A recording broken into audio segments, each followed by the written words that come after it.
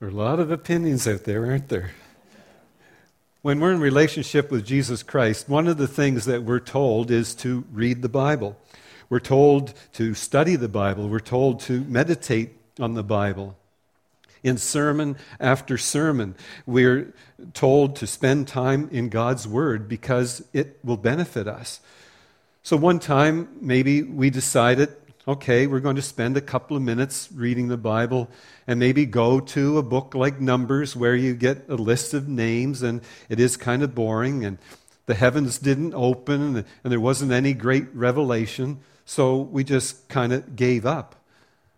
Maybe we concluded that we didn't really need to read the Bible because the pastor will tell me what it means, and he's a smart guy. I like that part. We'll keep that part of the video.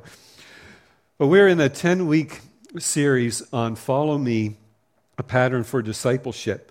And in this series, one of the things you're going to find out is what the importance is of reading God's Word and how reading it and even memorizing some of it will be vital for our growth and our spiritual survival. A disciple of Jesus Christ knows and uses God's Word with skill, just as Jesus did.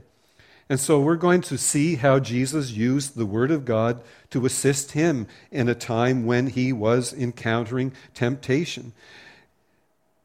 See, the Bible is a powerful weapon to have in our arsenal, and spending regular time reading God's Word will benefit us in an amazing way. That's why certain passages are in Scripture, such as like Hebrews 4, verse 12. God's Word is alive and working and is sharper than a double-edged sword. It cuts all the way into us, where the soul and the spirit are joined, to the center of our joints and bones. And it judges the thoughts and feelings in our hearts. So that's the power of God. It has the power to penetrate right into our innermost being. It has an all-seeing eye, and it can accomplish God's purpose. So today we're going to examine how Jesus dealt with an issue that we face on a daily basis, and that's temptation. And Jesus quoted Scripture, but it wasn't just his ability to quote Scripture that gave him the victory. He quoted Scripture to let Satan know what he was committed to. He was committed to obeying the Word of God. But there are many people that may know the Word, and they may even be able to quote it, but they have no interest whatsoever in obeying it. I've been here almost 30 years now, and years ago there was a woman that moved to our church. Her marriage had broken up, so she moved to Halifax. And after a while, she developed a relationship with this guy that I never really warmed up to. But he was really intense. He was always quoting Scripture at you all the time. But then he became increasingly aggressive toward her. And then every now and then I have to step in and act like the husband sometimes. And I kind of chased him away, I thought. But he was still stalking her. And eventually the police had to put a peace bond on him to keep him away from stalking her. But that guy, he could quote the Bible, but he wasn't committed to it in the least. So we need to understand also that Jesus had to face temptation. We also need to realize that temptation in itself isn't sin. So we pick up our story in Matthew chapter 4, beginning with verse 1. Then the Spirit led Jesus into the desert to be tempted by the devil. Jesus fasted for 40 days and nights. After this, he was very hungry. The devil came to Jesus to tempt him, saying, "If you are the Son of God, tell these stones to become bread." And Jesus answered, "It is written in the Scriptures, a person lives not on bread alone, but by everything God says." So let's begin our first observation concerning temptation and why it's important to learn the Word of God. The temptation opens the door to doubting God. And Jesus' temptation in the wilderness has actually provided comfort for many a discouraged Christian. And it's actually too bad that there's a chapter division between Matthew chapter 3, verse 17, and Matthew chapter 4, verse 1, because it separates two events that should be kept close together. This event, Jesus being led into the wilderness to be tempted by Satan, comes right after his baptism. And this was an amazing experience. And God spoke from the heavens. Everybody could hear him say, "This is my dear Son, and I am pleased with him." But then reality hit and temptations began. So you may be wondering, well, why does this event bring comfort to Christians? Well, it demonstrates that the newly baptized believers shouldn't be discouraged when shortly after Satan will attack. And the thrill of their conversion can very quickly give way to the struggle against sin. If Jesus himself wasn't going to be exempt from it, then there's no way that we are in our lives. But his victory gives us hope. It points out something that we need to be aware of, that many times after great spiritual victories come great times of temptation. So then the Spirit led Jesus into the desert to be tempted by the devil. Now we need to carefully note the meaning of the word tempt. In English, it has all kinds of bad connotations. It means like to entice somebody into sin, to entice them to do wrong, or to persuade them to go in the wrong direction. But the Greek word is actually perazine, which has a much different meaning. And it means to test more so than to tempt. And one of the great Old Testament historical accounts is about Abraham and how he almost sacrificed his only son, Isaac. God had made a covenant relationship with Abraham, and he said, "Look, if you'll leave your homeland and you follow me to the land of Israel and are faithful to me, then I will bless you with descendants as numerous as the sand on the seashore." And Abraham did that. He followed God. And then there's a whole story in there as to why it took so long for this promised child, this descendant, to arrive. But Abraham was 100, his wife was 90, and Isaac arrived. And then maybe 12, 14 years later, we pick up in Genesis 22, verse 1. "And it came to pass after these things that God did tempt Abraham and said unto him, Abraham. And he said, Behold, here I am." Now this is the King James translation. And for us to look at that, we realize it's quite clear that tempt can't mean what we think it is, like to seduce into evil, because it's unthinkable for God to make a person do wrong. So all the newer translations have the word test in there, because this is a time of testing of the loyalty of Abraham.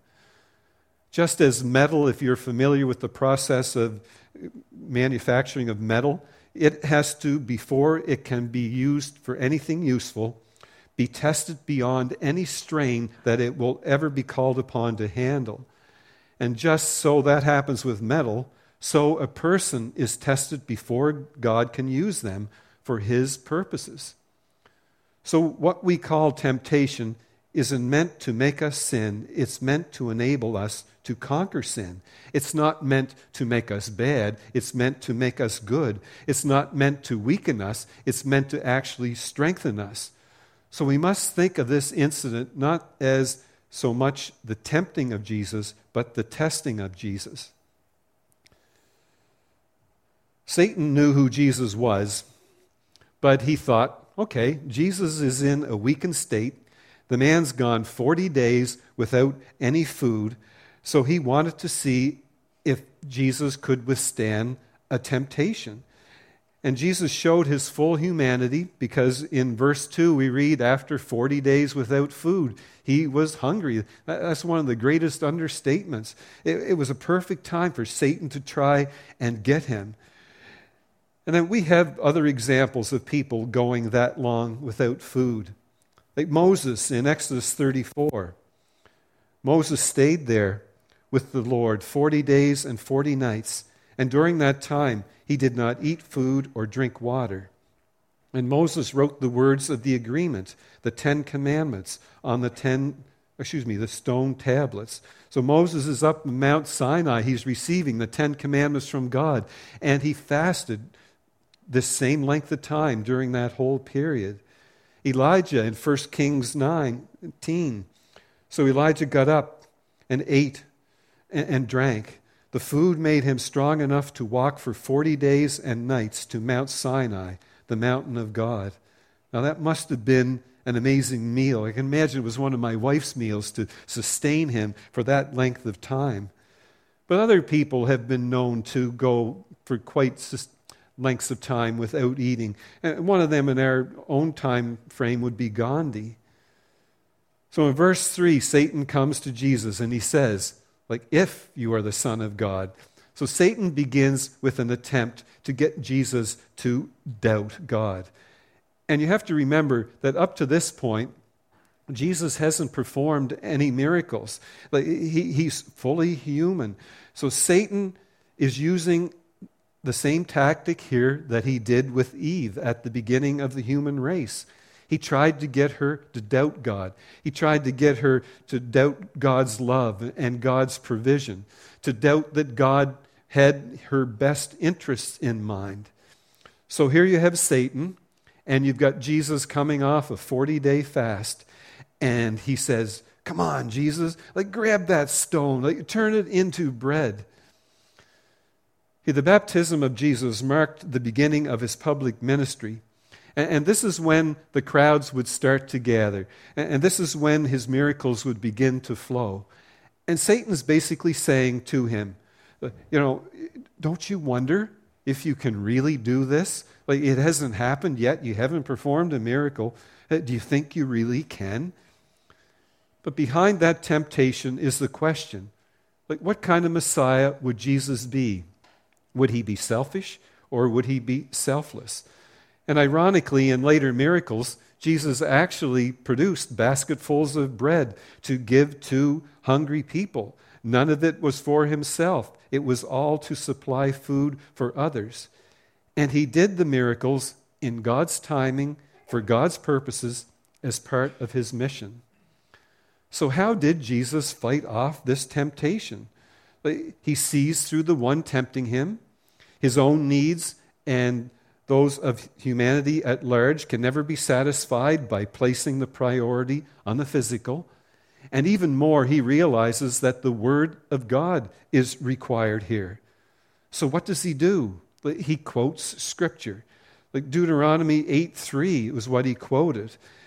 And the context of this verse is a perfect fit for the situation, because Moses was reminding the nation of Israel that they had doubted God's ability to provide for them in the wilderness, and they wanted to go back to Egypt.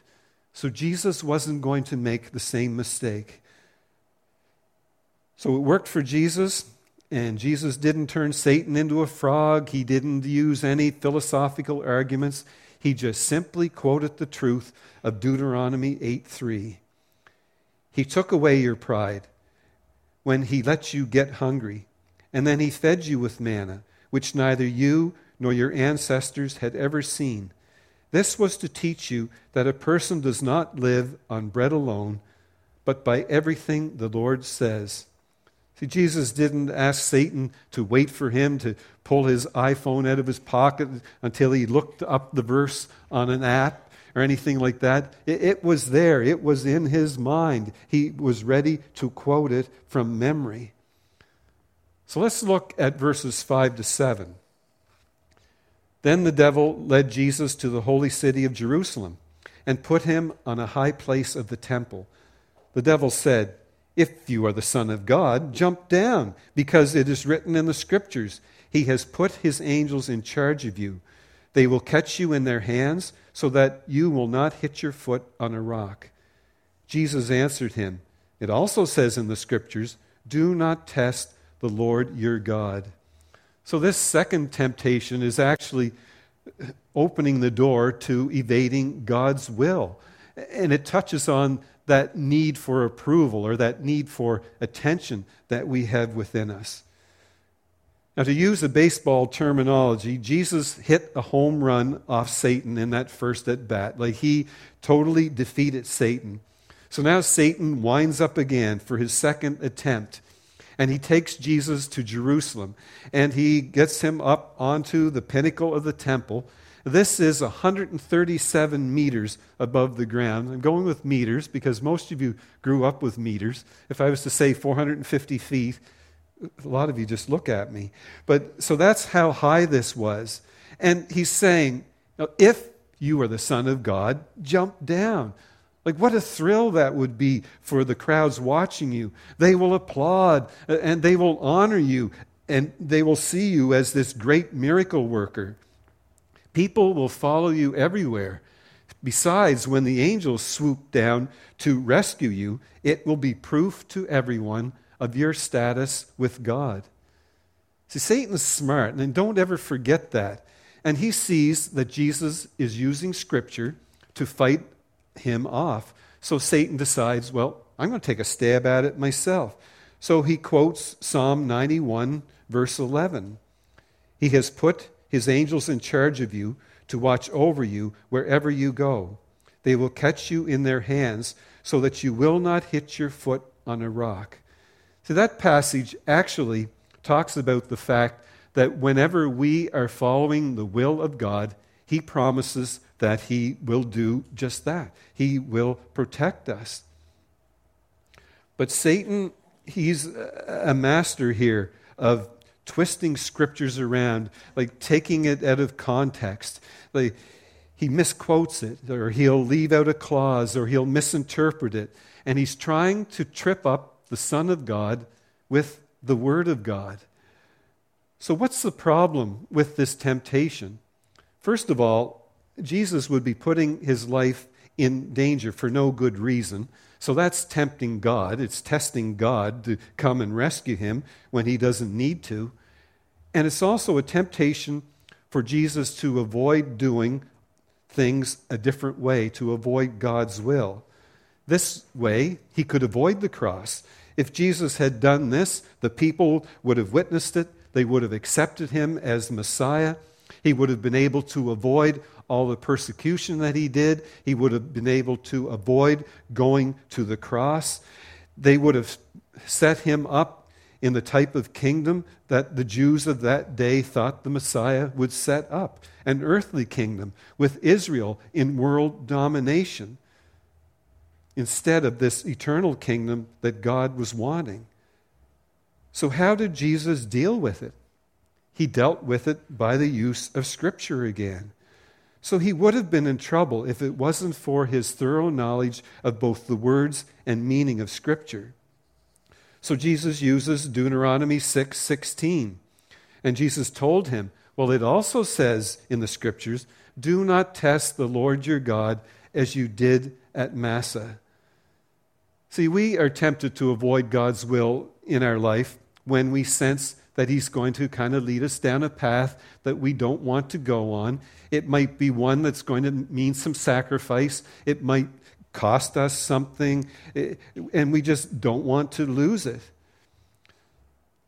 Like, the defining moment in my life was when I made Christ my Lord and Savior. Number 2 was when I chose Pat Smith as the one to spend the rest of my physical life with. And the third one was deciding to enter into the ministry. But it didn't come easy. I was sensing a call to the ministry in grade 12, but I had friends that played football with me, and we were all invited to go to Mount Allison University to play football. So that's what I went, thinking I was going to be an accountant and a football player. But that year, I just realized this wasn't what I wanted to do, but still, something in me was there. Well, if you give in to God's will, you go into the ministry, it's not going to be easy. You're going to be dealing with people. Financially, things may not go that great.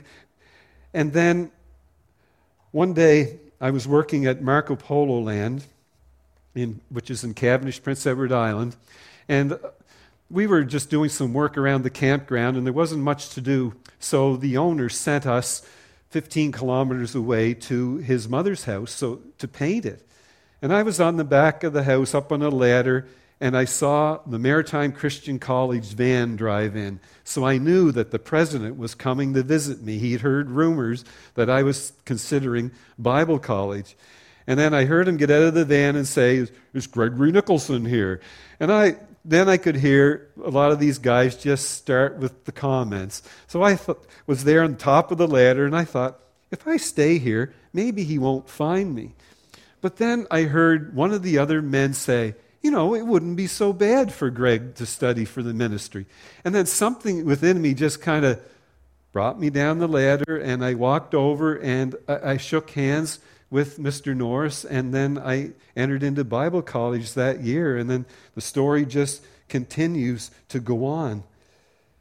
Like, we fight the temptation to avoid God's will for us with the proper use of Scripture. Like, the Word of God will sustain us and support us in the most desperate times of need and temptation. Like, we need to actually feed on the Word. We just read it and take it into our lives. And we have to do that if we're going to sustain our spiritual lives. The psalmist tells us what Jesus was actually telling us here in Psalm 119. "I have taken your words in heart, so I would not sin against you." And the College Press commentary did a paraphrase of this verse and phrased it this way: "I have thought much about your words and stored them in my heart so that they would hold me back from sin."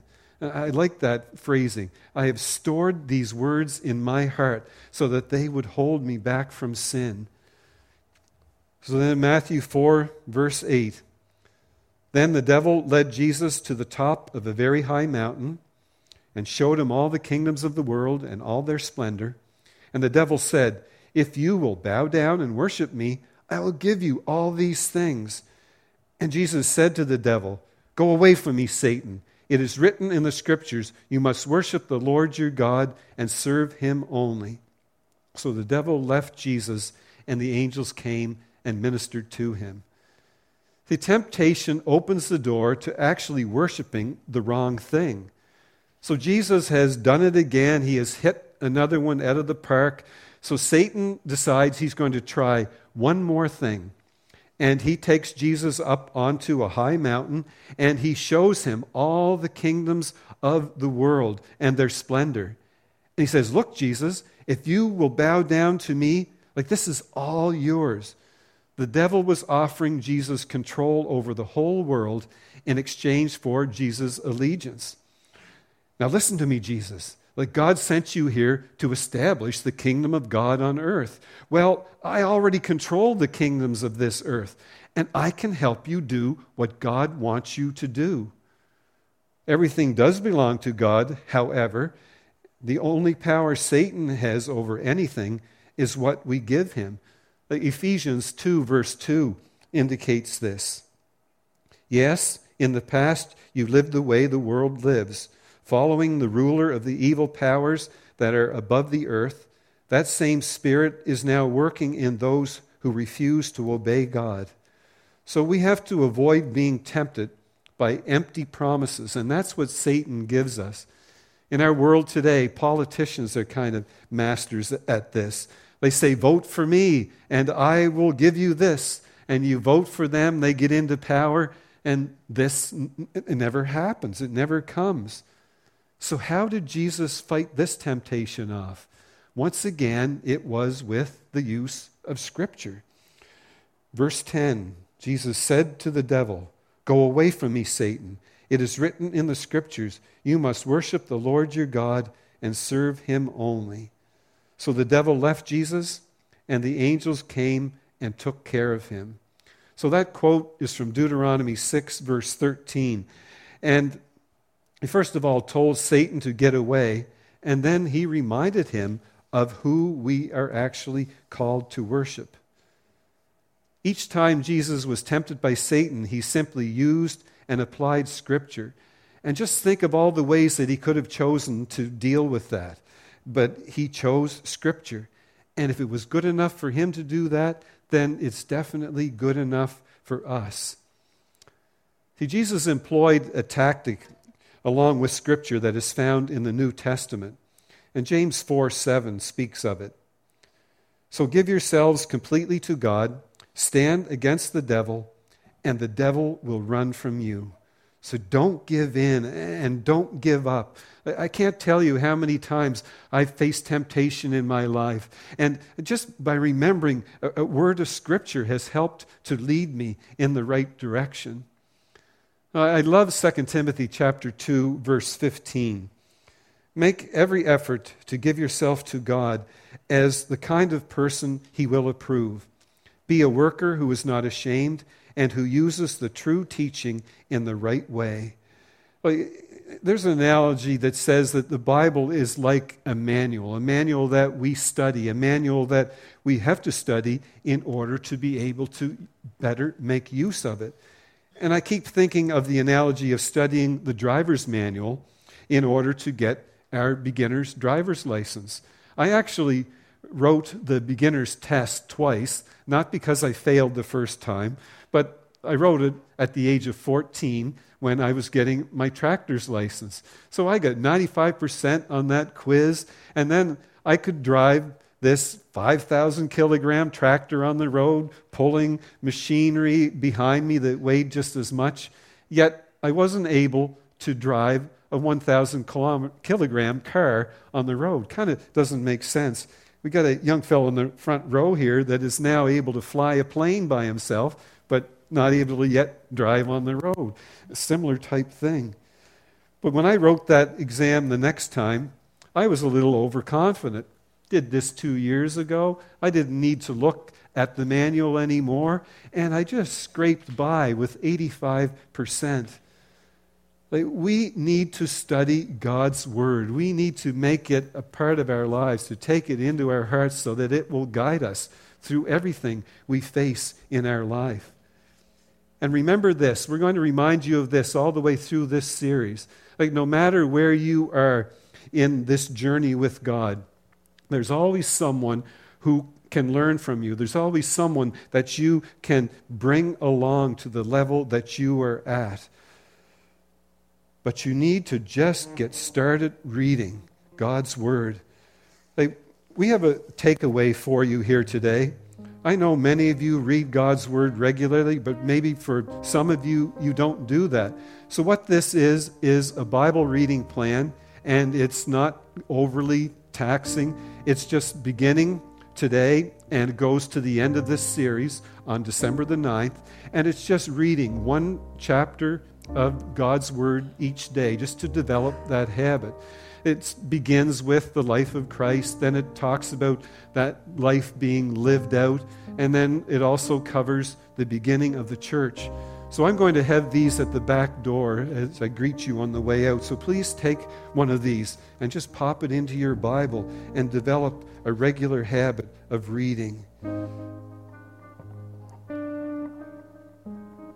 It might bring up some discussions in your life group when you get together each week, but if nothing else, it will get you into the regular habit of reading God's Word. His Word is powerful, so read it, memorize it, absorb it, use it.